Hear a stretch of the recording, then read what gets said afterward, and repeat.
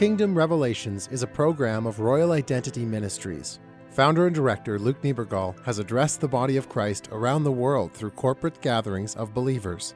Luke serves the body of Christ as a prophetic voice by developing healthy prophetic cultures where God can move and speak.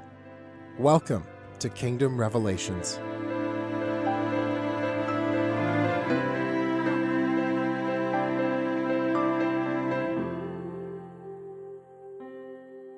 One of the ways that I believe that God is actually fine-tuning our ears to hear Him is He's actually giving us a revelation on understanding dreams. You know, a lot of us, when we hear about dreams, we kind of think that God might speak through dreams in more of a sidelines type of way. I've heard different ministers share, like, you know, God does speak through dreams. We see that biblically all throughout the Bible. However, God doesn't do it that frequently. We actually spend 1/3 of our lives sleeping. By the time that you're 60, you will have slept for about 20 years of your life. So to believe that God doesn't speak through things like dreams, we're actually putting up a wall with God, actually not believing that God is actually going to speak to us for 1/3 of our lives. God actually wants to consistently speak to us through our dreams in the night seasons. And what I want to do right now with you guys is I want to just share with you a dream that a friend shared with me, and I want to walk with you almost really practically on how we can actually interpret a dream properly. In this dream, she was in a building, and in this building, there was a group of people, and there was almost like a party kind of taking place. And she saw some people there that she knew, there were some people who she didn't know, but she was standing there just conversing with people. When all of a sudden what she saw a snake come into the building, and it was slithering on the ground, and it slithered up to a person and actually slithered up the person's body and bit that person in the head. It was very odd. What my friend did is she walked over to the girl with two other people, and they began to pray over this woman's head until the wound was healed. All of a sudden, the dream shifted, and she was in the basement of this building with a group of people again, and they were standing around, and they were eating, it was really random, they were eating cupcakes, and right by the cupcakes, there was this long table with a large, majestic sword on it. And that was the whole dream. Now, this is really funny because a lot of us, we have dreams and they seem really random and really out there, and we think to ourselves, like, this could never be from God. It's just all over the place. It makes no sense. However, we need to understand that when God gives us dreams, He actually speaks in symbols.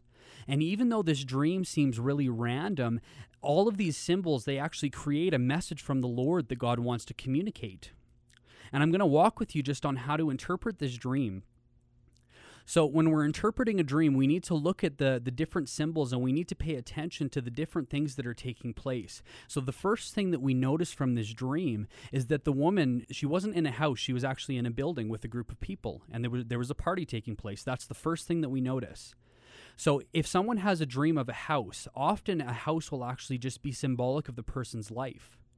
However, when it's a building and there's a group of people like this and they're all conversing, buildings are often symbolic of the kingdom of heaven or the church or the family of God. So we know that this is actually a dream talking about the church and the family of God. So what happened next in the dream? We see a snake that was slithering on the ground.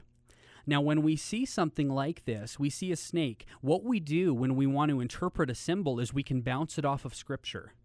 You know, is this symbol in Scripture? Because if it is, then we might be able to draw a parallel as to what the symbol might mean. If it's not in Scripture, then we can begin to ask Holy Spirit what it means. So, of course, we know that snakes are in the Bible. There's a snake in Genesis chapter 2, and it referred to the enemy. So when you see a snake in a dream, it's often not a good thing. Snakes are often symbolic of the enemy. They might be symbolic of spiritual warfare, deception.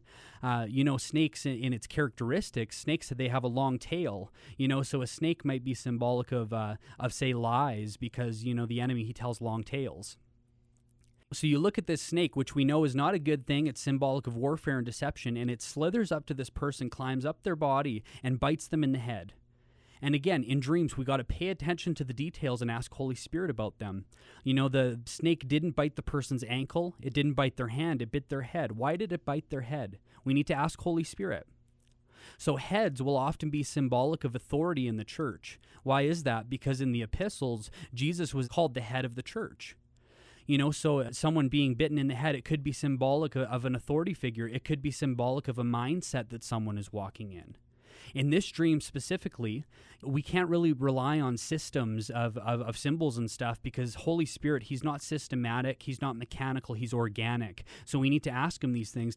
In this dream specifically, the head was actually, it was symbolic of a teacher's anointing in the church.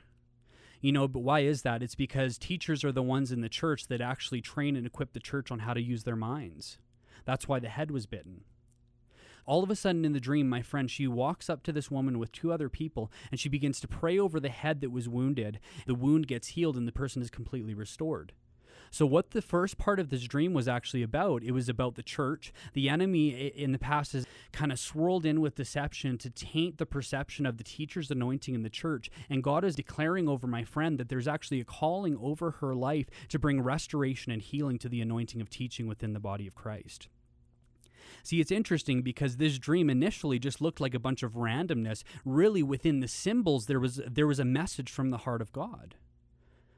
So when we look at this second part of the dream, all of a sudden she's in the basement of this building. Now, when you're having a dream and you're dreaming about a house or a building or something like that, you need to pay attention to what room you're dreaming about because different rooms will mean different things. If you dream about, say, an attic in a house, it might be symbolic of memories because we store things there from past seasons. Or if we're dreaming about our bedroom, it might be symbolic of our intimate walk with the Lord, or it might be symbolic of our marriage. So basements, like in this dream, basements are often symbolic of the realm of the soul because it's the deep of the deep. So all of a sudden, God wasn't focusing on this main level anymore. He was focusing on the soul of the church. And everyone's going around and they're eating cupcakes and they're celebrating. What would the cupcakes be symbolic of? They'd be symbolic of celebration, joy, restoration, the Lord's delight. And then what was on the table next to it? It was a sword. Again, we can bounce this symbol off of Scripture. Where does it talk about swords in the Bible? In Ephesians chapter 6, it talks about how with the armor of God, we're given a sword, which is the word of the Lord.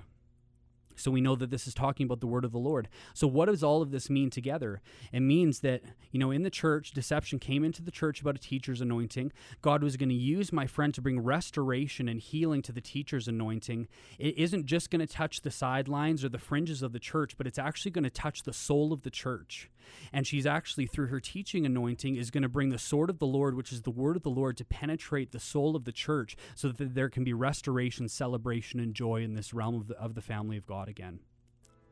So I hope that gave you a bit of clarity on how you can interpret dreams. And, I'm actually working on a book right now on dream interpretation. So keep your eyes out for that. And with more podcasts, and more episodes, I'm going to keep interpreting a few different dreams here and there just to give you guys some more insight on how you can do this and understand the language of dreams. Jesus, I just thank you for everyone who's listening right now, God, and we just thank you that you still speak today, God, and you speak through dreams. And I even just pray over everyone who's listening right now, God, that you just pour out over them, God, and I pray for an impartation for an advanced dream life, Jesus. So, God, I just pray for dreams from you to just penetrate their hearts, God, in the night season. And God, not only that, but I pray, God, that you'll just give them wisdom and revelation and tools and how they can be able to pull the message of God out of the symbols of the dreams that they're having. So God, I just pray this over every single person listening in Jesus' name.